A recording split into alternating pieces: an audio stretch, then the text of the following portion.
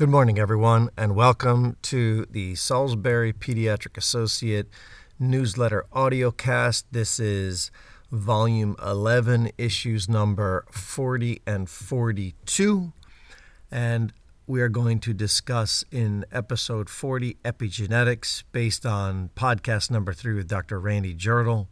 And there are links to the podcast if you missed it and the newsletter on docsmo.com or salisburypediatrics.com. So let's get to it. Humans, like most organisms on Earth, grow and maintain their biological systems through a complex interplay between the environment and their genes. Epigenetics is the study of the ability of environmental signals to silence or activate these genes, thus affecting cellular function and species survival. I was once given an analogy by Dr. Randy Jirtle that your genes are like the computer hard drive. They do nothing until the software inputs change activity. The environmental signals like food, chemical, stress, and much more are the putative software inputs for us. Good lifestyle inputs have been epidemiologically proven to reduce disease risk. Pregnancy is probably the most critical epigenetic period of human life, where the development of a child is affected by many aspects of our lifestyle. What we do know is that negative epigenetic triggers will have a negative effect on a child's outcome. We need to know what the negative triggers are. Once an egg is fertilized and forms into an embryo, the process of rapid cellular growth and gene expression ramps up. Over the entire gestational period, there are day-to-day changes based on environmental inputs that will silence or express a gene's function. We call this gene expression patterns, and they are recorded on the DNA as tags or marks as each cell progresses toward its ultimate fate. Let us look at the research that gave us the mechanism behind how this works and looks. The beginning of this new scientific understanding came in the year 2003 from the lab of Randy Jirtle, a radiation oncologist at Duke University in North Carolina. His pioneering research with the agouti mouse revolutionized how we see human genetic outcomes and changed our belief that we are destined to be the sum of our parents' inherited DNA, genetic determinism. His lab also proved that mothers have some control over their offspring's genetic outcome by identifying the mechanisms related to alterations in gene expression while not altering the DNA itself. His lab conducted an experiment with an agouti mouse. The mouse is predestined, or so we thought, to always produce pups that have a yellow coat color, become obese, and are prone to developing disease and cancer. This elegant experiment offered the mother mouse an altered diet prior to conception and then throughout pregnancy. They gave the mice dietary sources of a specific carbon complex called a methyl group, which is naturally found in choline, betaine, folate, and vitamin B12. The natural food sources of these methyl groups are predominantly vegetables like beets and garlic. They chose food sources of methyl groups for the research because Robert Waterland, a postdoctoral fellow in the lab, had a keen interest in nutrition and biology. What they proved was that the dietary addition had the ability to silence a segment of the offspring's genetic code. This silenced region coded for the agouti mouse's coat color and predisposition for obesity. The outcome was earth-shattering in the scientific world. The mouse pups were born brown, skinny, and did not carry risk for development of diabetes or cancer. Quote, "It was a little eerie and a little scary to see how something as subtle as a nutritional change in the pregnant mother rat could have such a dramatic impact on the gene expression of the baby," end quote, Jirtle says. Quote, "The results showed how important epigenetic changes could be," end quote. So let me recap. For the first time in history, we now have the evidence that a nutritional alteration has the ability to alter the disease outcome of a new baby. Healthy food is the lifestyle choice that had a positive effect on the outcome in a mouse model that was supposed to not be possible. Dr. Jirtle's group took the research a little farther. They continued the original agouti mouse experiment but added a wrinkle. They gave the mothers a ubiquitous plastic chemical called BPA or bisphenol A at the same time as they continued the original experimental design with the food. The outcome was shocking. The offspring reverted back to the original dysfunctional state of yellow coat, obesity, and increased disease risk. These studies proved that for the first time, we are aware that genes could be activated or silenced by environmental signals, including beneficially with food and detrimentally with chemicals. Dr. Jirtle goes on to state, Epigenetics is proving we have some responsibility for the integrity of our genome. Before, genes predetermined outcomes. Now, everything we do, everything we eat or smoke can affect our gene expression and that of future generations. Epigenetics induces the concept of free will into our idea of genetics. End quote. Recap. A mother's offspring can have their DNA read or silenced by environmental inputs during pregnancy. The research has been exploding over the last decades, and it is clear that almost any environmental signal could potentially have an effect on our genetic code's interpretation at the cellular level. We have the mechanism now to research effectively in humans how environmental signals alter a gene's function real time. Dr. Jerdal's work gives us two pieces of the environmental puzzle, nutrients and toxicants, during the pregnancy phase of growth. What about nurturing or behavioral signals postnatally? Could a behavioral input have an effect? Does an offspring or a young child alter genetic expression after pregnancy and delivery? And to the excellent work of Dr. Moshe Schiff from McGill University in Canada. He has been studying the effects of environmental triggers on the genome for decades, and his group, along with the work of Michael Meany, has proven that the behaviors and traits that we see as newborns and children are dictated in large part by environmental and lifestyle experiences. He has also shown that the DNA can be affected and altered, that the DNA can be affected but not altered after conception well into childhood. From his transcript, Dr. Schiff states, "So we can't do experiments. We can administer adversity, though, to humans. But God does experiments with humans, and it's called natural disasters. So one of the natural disasters, the hardest natural disaster in Canadian history, happened in my province in Quebec. It's the ice storm of 1998. We lost our entire electrical grid because of an ice storm when the temperatures were in the dead of winter of Quebec, minus 20 to minus 30. And there were pregnant mothers during that time.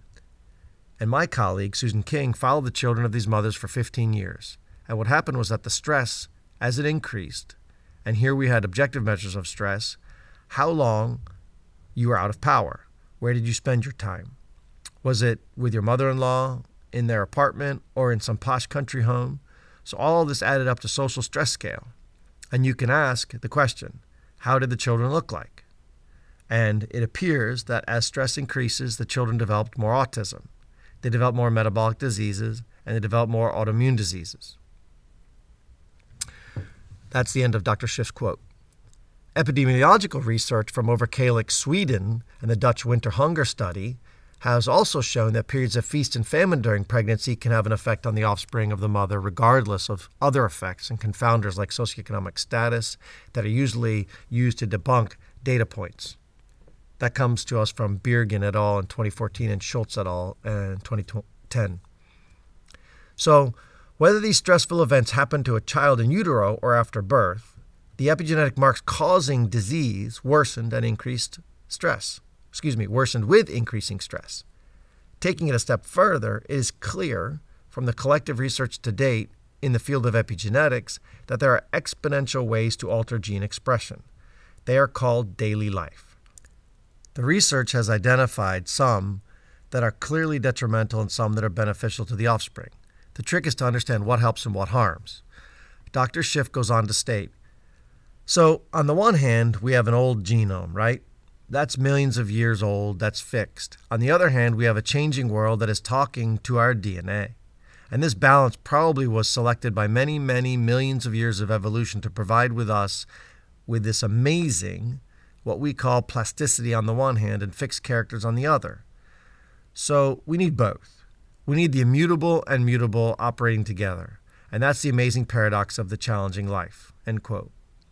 So what he is saying is that this epigenetic changeability is evolutionarily protective in an ever-changing environment. However, if our DNA can be read in many different ways depending on the changing world, then why are we falling apart as a species? This question is related in large part to the modern society. The answer is likely related to the fact that humans have altered the environment at such a torrid pace in the last 100 years compared to the previous thousands of years. We are inundated with chemical exposure, increased mental stress, and poor quality food driving the majority of our poor epigenetic signals that our children are receiving and processing. We no longer have the historical stresses of food scarcity, temperature swings in a non-climate controlled environment, and microbial friend exposures of the recent past. In other words, we have a whole new set of lifestyle challenges, and we are not evolving fast enough to combat them. The thrust of the Dr. Jodl podcast was the identification and acknowledgement of a novel mechanism to explain the changes in disease susceptibility that humans have through different environmental signals. We now have to do the heavy lifting in the research space to identify all of the major epigenetic risks for a negative human outcome. However, before the research comes to fruition, we have epidemiological data that likely predicts the epigenetics to be seen in humans over time. To me, here are the likely truisms. First, a whole foods-based diet is the path to optimal genetic activity in a human, as this food of reality is how our genes evolved to understand. Second, excessive mental stress and chronic mental stress are counterproductive, leading to problems. Stress avoidance and stress management techniques are very useful for us. Third, chemicals in all forms are potentially problematical for a fetus. Thus, maternal exposure is a route to trouble. We should encourage the complete avoidance of chemicals and drugs during this period. Fourth, a lack of exercise is a very important trigger of a dysfunctional epigenetics. 5. Viral infections are net negative prenatally with increased risks for autism and schizophrenia. 6. Maintaining a healthy intestinal microbiome pre-pregnancy appears to be very, very important. Okay, section 2. A Beautiful Mind. In 2001, Russell Crowe acted as John Nash in the Ron Howard movie A Beautiful Mind. It is a classic story of love and effort conquering all. For those who do not remember the story, John Nash was a genius, Princeton graduate mathematics student who produced a unique theory of equilibrium in non-cooperative games, which led to major leaps in game theory, economic understanding of complex systems, and much more, including a Nobel Prize in economics. He unfortunately began to suffer from paranoid schizophrenia that derailed his life and his work. At the time, as depicted in the movie, insulin-induced seizures and psychotropic medications were the treatment of choice, which were clearly devastating to the health and vitality of any mammalian system. As the story goes, he was able to eventually get out of the hospitals and resume reasonably normal existence by rejecting the reality of the delusions and delusional thoughts in order to appear normal in the hospital. While living in a non-hospital environment, he found structure and support from his wife and the world of mathematics at Princeton University. The world of beautiful minds for anyone with a mental disorder, from anxiety to autism to major depression, is not always so supportive, and many do not have the mental fortitude to say no to the complex delusions or choices that are hurting them. We see this problem in clinic often with children struggling to maintain mental health in a profoundly unhealthy home environment, necessitating in many medical minds more use of psychotropics and mind-altering protocols. However, in my mind, as seen so beautifully in the life of John Nash, what people really need is love and support to the best version of themselves, no matter what the mental disability. Stress and fear are the mind killers. We, as complex society of individuals, must find ways to increase our collective support of those struggling with mental health, lest they continue to fall for addiction or other self-medicating ways of dealing with dysfunction. Recently, we are seeing a large increase in high-quality research looking into the use of psychoactive medications and molecules that can help dissociate mind from trauma or cycled thought. This pathway may be at last a moment for many sufferers of mood disorder and diseases of the mind. Whether a mental issue is reactionary, as with post-traumatic stress disorder, or others like schizophrenia, there seems to be a plausible line of change to the etiology of the dysfunction called cycled thought. When a human cycles negatively on a thought, it gains power over them and changes behavior. Think of the accomplished newscaster Dan Harris, who at one moment could no longer perform on air for an unknown reason. His anxiety led to an inability to complete a task he was gifted at. Now I have neither spoken to nor know him, but I surmise from my experiences in medicine that he began to fear failure, and the negative cycle of thought grew into a paralyzing reality. In my experience, the best cure for this dilemma is getting back on the horse and repeating the process until fear abates. This may not be possible for a news anchor with a live show or an airline pilot flying high in the sky, but what is possible is love and support from family and friends while the individual is focusing on saying no to delusions, fears, negative thought in order to get the ship righted. This process will likely be highly augmented now through the modern pathways of psychotropic medication, thought dissociation. And finally, if you're interested, there is a fantastic recipe for black beans that my wife has. It is on the newsletter, and you can get it through docsmo.com or salisburypediatrics.com. Okay, that concludes issue number 40. Now moving on to number 42. In number 42, we're going to talk about stress, psychiatry, and the intestinal microbiome. This is all in concert with a few upcoming podcasts that could take a deep dive looking at the gut health space that will launch in the coming weeks. So humans develop disease from many different routes, including toxic exposures, genetics, poor nutrition, injury, microbial exposures, and much more. One of the biggest risk factors for the development of disease is mental stress. Specifically, chronic stress of the psyche is traumatic to the cellular machinery of the body, like the protective telomere tails of DNA strands or the functioning intestinal microbiome. What I find fascinating is that stress, the brain, and the microbiome are all intimately linked. In this article, we're going to look at this association and what we can do positively to support it. The gut is often called the second brain, and that is not by accident, as there is a large network of nerves throughout our gut called the enteric nervous system. This is thought to be why we can have a gut reaction. Roughly 80 to 90% of the body's supply of the neurotransmitter serotonin resides in the gut. The functions of serotonin include regulating mood, sleep, appetite, gut motility, and various cognitive functions. Why would such an important neurotransmitter be concentrated in the gut? My medical school professors taught me to believe that the intestine is a place of digestion and assimilation, not thinking and feeling. Turns out the fields of neurology, epigenetics, and microbiology are working together to answer this question and change the narrative. What we know to be true is that there is a bidirectional flow of communication that uses neural, hormonal, and immune routes to achieve the goal of bridging the worlds of the brain, our bacterial friends, and the rest of our sensing and feeling body. This is called the gut-brain axis. What is even more astounding is that the microbes that reside in our intestines have direct and profound effects on how our brain works. Evidence continues to accumulate that bacteria and viruses that live within us have elegant ways of hijacking our neurologic system and changing who we are and how we feel. Whether it's autism spectrum disorders, anxiety, depression, or chronic pain, a significant portion of the cause can now be attributed to the gut microbiome.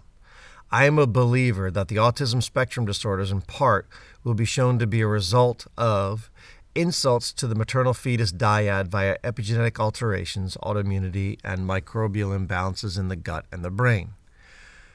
To keep this clear of the leap of faith world, let us look at a few studies. In 2017, Dr. Sang-Do Kim and her team showed that mice with abnormal bacterial signatures in their intestinal microbiome birthed offspring with autism-like features.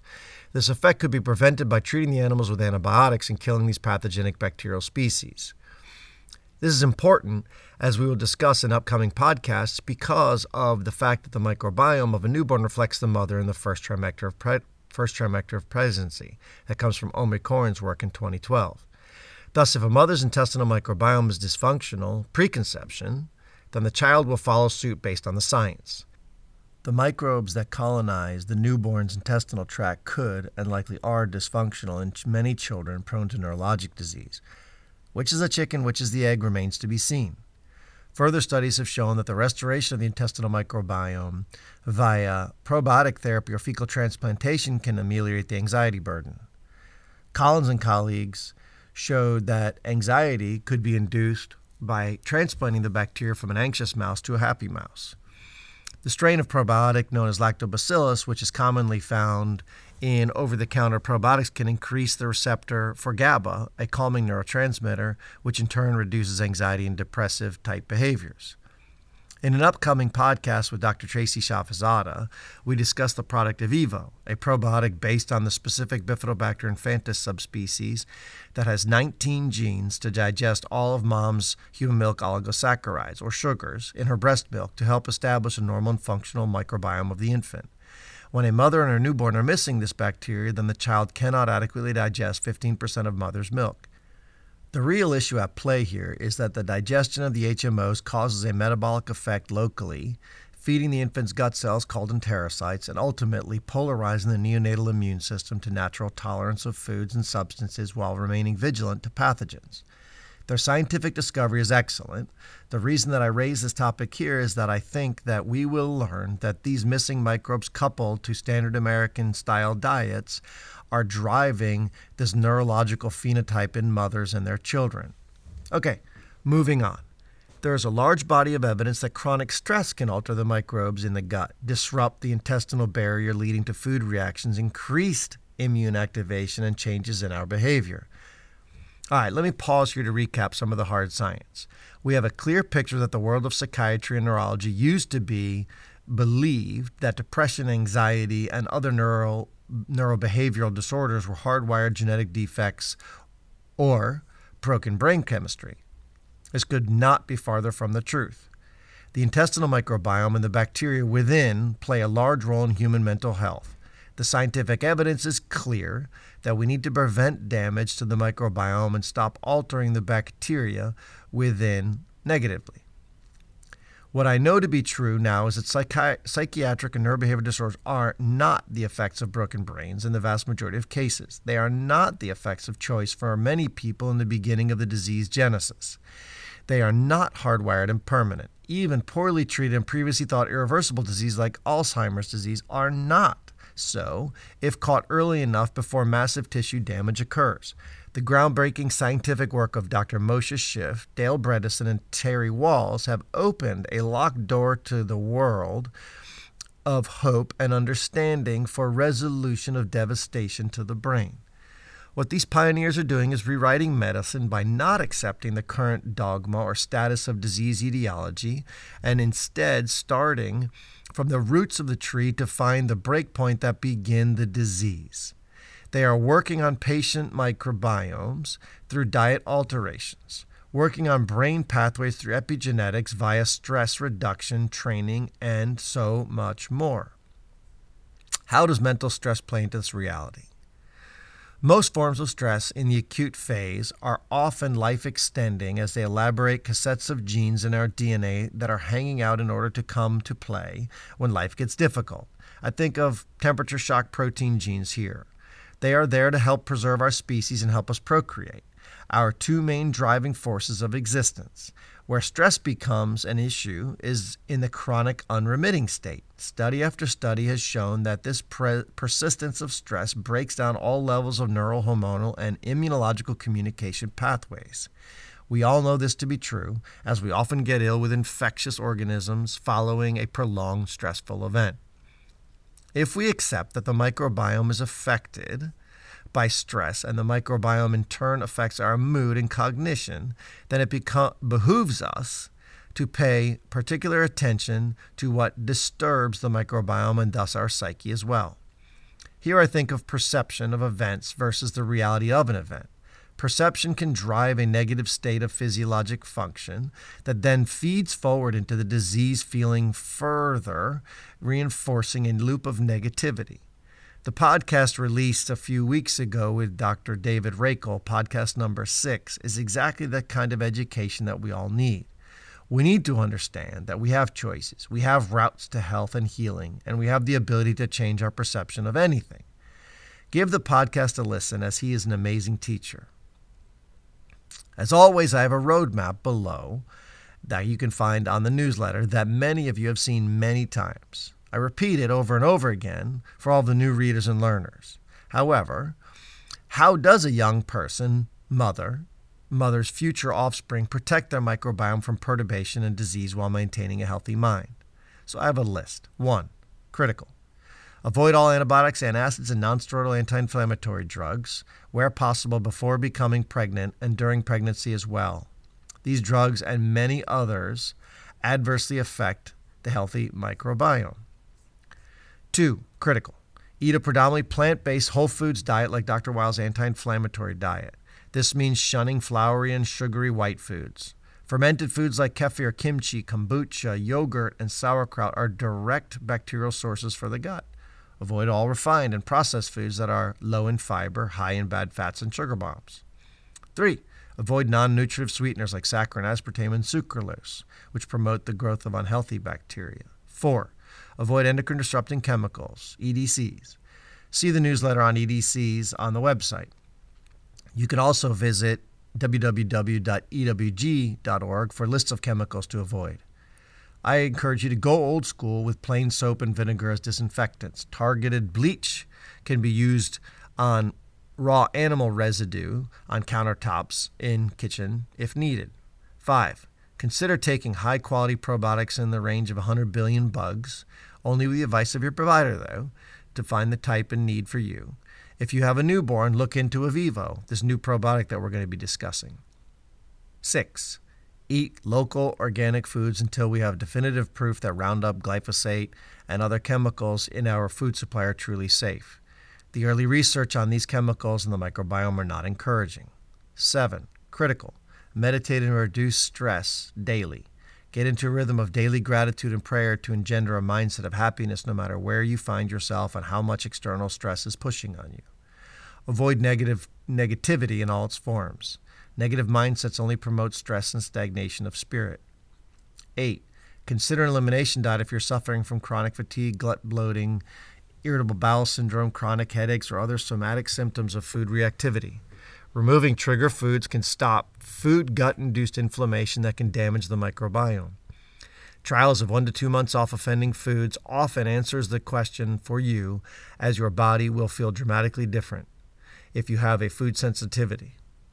Eliminating gluten, dairy, corn, eggs, soy, tree nuts, peanuts, and shellfish accounts for most food reactions that are not anaphylactic and classified as allergy sensitivity. Never try elimination re-challenge diets with foods that cause anaphylactic symptoms like vomiting, wheezing, oral swelling, loss of blood pressure, etc. You can see internet-based websites to look up what anaphylactic risk symptoms and triggers are. 9. Consider taking a prebiotic supplement to enhance the growth of the good bacteria that you already have. Great in smoothies and cold beverages. I love Bob's Red Mill unmodified food potato starch, an excellent resistant starch prebiotic. 10. Exercise daily to sweat.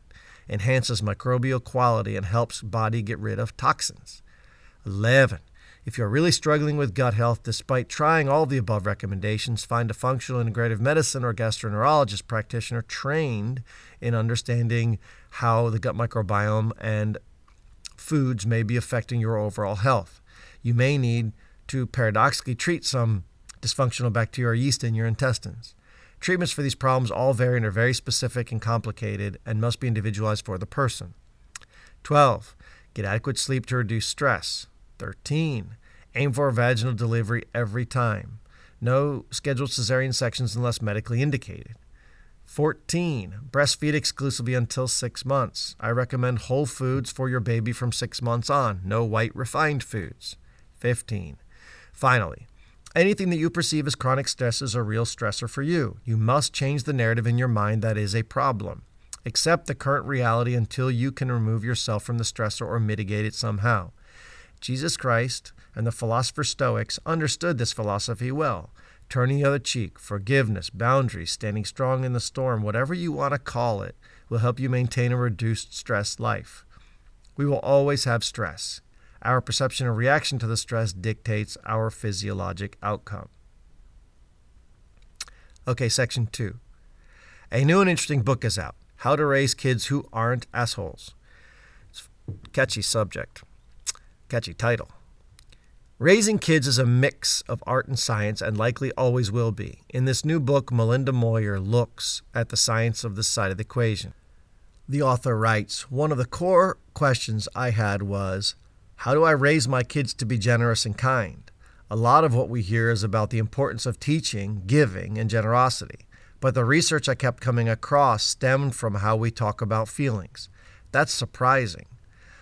Why would that have anything to do with how generous children would become? It became clear that helping our kids understand their feelings gives them the capacity to understand others' feelings and be more generous toward them.